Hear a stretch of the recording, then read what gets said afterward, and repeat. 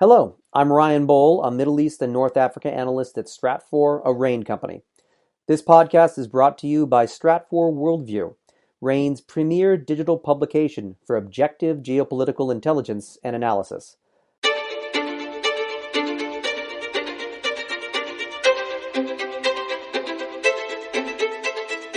Mars, the red planet, the planet closest to Earth, the subject of countless sci-fi stories, and the focus of intense research and geopolitical competition for decades. You're listening to the Essential Geopolitics podcast from Stratfor, a RANE company. I'm Emily Donahue. Both China and the United Arab Emirates have successfully launched missions to Mars, and NASA's Mars 2020 rover mission is set to touch down February 18th. Stratfor senior global analyst Matthew Bey is here to help guide us through these missions. Matthew, welcome. Hello. Can you give us a brief description of each one of these missions?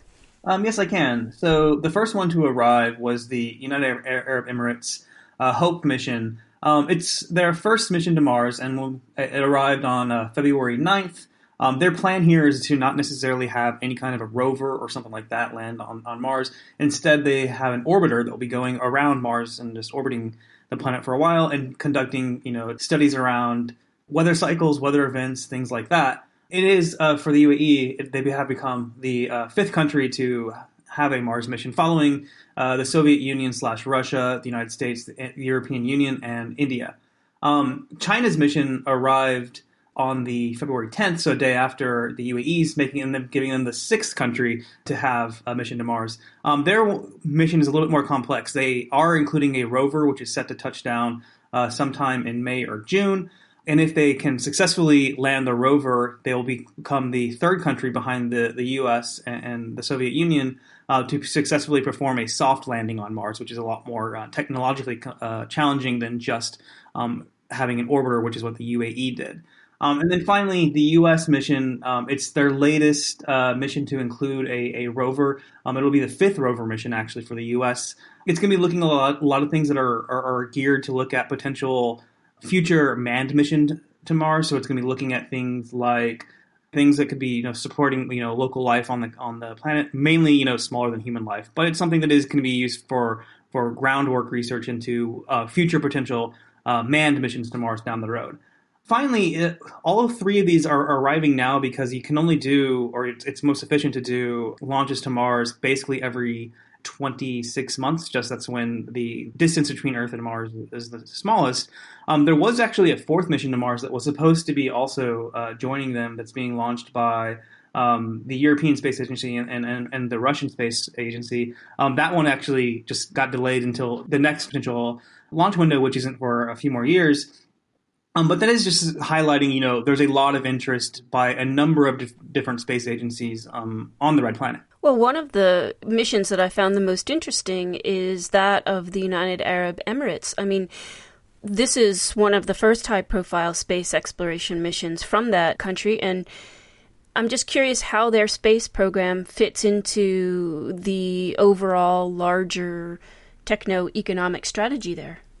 Right. So what's interesting about the UAE's program is that unlike a lot of other programs that we see, it wasn't one that was fully integrated where the UAE was looking at ways to build its own rocket. For example, most of the rocket that they used was a Japanese rocket. They also weren't entirely isolated in developing the orbiter itself. It was actually assembled in the United States. But what they are viewing their entire space program it really is reaching for the stars in a educational / science and technological development process for the UAE. They want to use the program as a high-profile example of trying to get Emiratis to go into STEM, or so science, technology, education platforms and mathematics, etc. They're looking at trying to also piggyback on even longer term goals like establishing a Mars colony sometime in the 22nd century. It's all designed to really push UAE students into going into the hard sciences. For the UAE, this is actually very critical for their long-term strategy of trying to develop an economy that's not as based on say oil and gas, not as based on just trading. They really do want to set up the UAE, Dubai, etc., as a hub for innovation and technology advancement in the Middle East. And they're using their space program as a way of doing that. Matthew, as I mentioned in the lead up to this conversation, the United States and China, this is part of their efforts to one-up each other geopolitically, but with not just the exploration efforts to Mars, but the moon.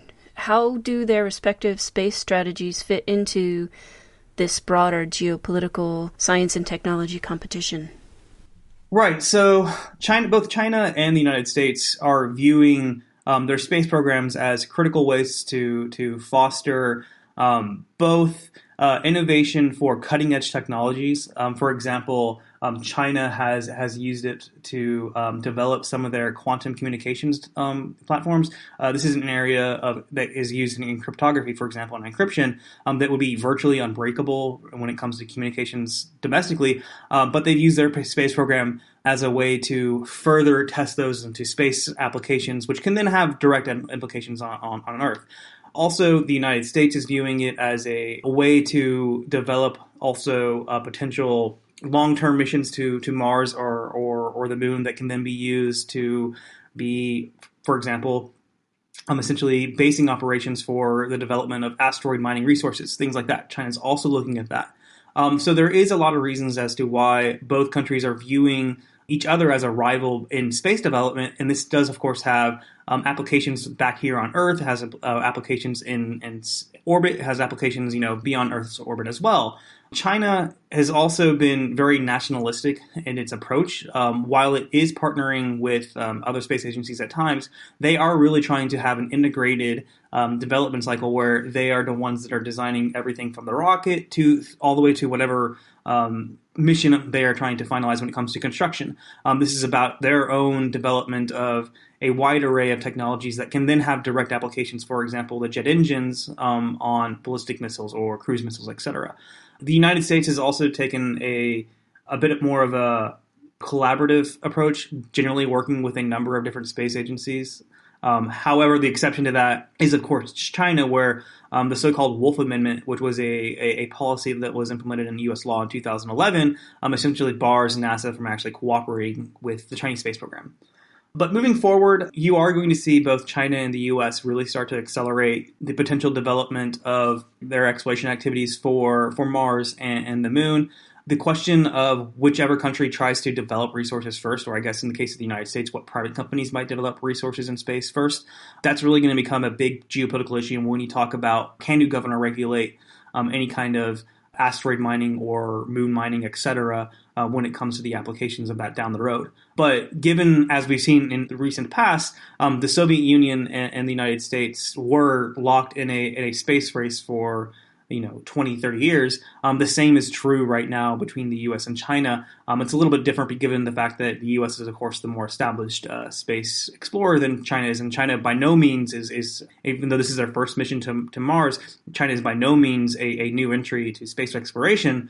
But it is something where now we're starting to see new technologies and just like, for example, just the decrease in costs that allow rockets to be launched and getting a certain kind of a certain amount of mass to orbit, those costs have gone down, which has opened up a bunch more of applications that weren't there, 20 or 30 or 40 years ago. A big part of that, of course, has been the success of SpaceX, but it's also in part because of China's own space program. Matthew, this is all very exciting to hear, but space exploration is expensive, and there are those who question its utility, particularly during a pandemic and the sluggish economic activity globally. Maybe you could explain some possible implications and innovations of such missions, both here on Earth and more broadly in space. Yeah, so like I mentioned earlier, China's example where they were using a mission, it was more only to the U.S.'s orbit to test out quantum communications. That can show a direct translation to an application of secure communications here on Earth. When you talk about, for example, everything that needs to go into the communication arrays that would need to be set up in order to communicate on the far side of the moon or communicate to Mars, etc., those require a lot of research into just other forms of communication. So these are things that do have a direct impact of back here on Earth. One of the examples that I'd like to bring up when people ask this question I went to a seminar maybe 7 or 8 years ago now, where it was looking more, not necessarily at a trip to Mars, but a 100 years manned space mission. And one of the keynotes was centering around how do you do the laundry? Because you have to think about the self-containment of laundry services for 100 years. Where are you going to get all the soap, the water, etc.? When you think about it from that kind of a standpoint, some of those technologies that they are going to have to develop for a long-term mission to Mars, when you talk about things like the human life habitat situation, food, etc., those are clearly going to have domestic applications here on Earth when it comes to a lot of those different industries, whether it be things like laundry is something as basic as that, or something that's more complex. Well, I remember solar panels and microwave ovens from the old Apollo days, right? Yep. Also, another one is zippers. Zippers were also originally designed for space applications. Boy, Matthew Bey, I could continue talking about this all day. This is one of my favorite topics. Thank you so much for that guidance. Thank you, Emily. Matthew Bey is Stratfor Senior Global Analyst. You can read more about the geopolitics of space missions at Stratfor Worldview.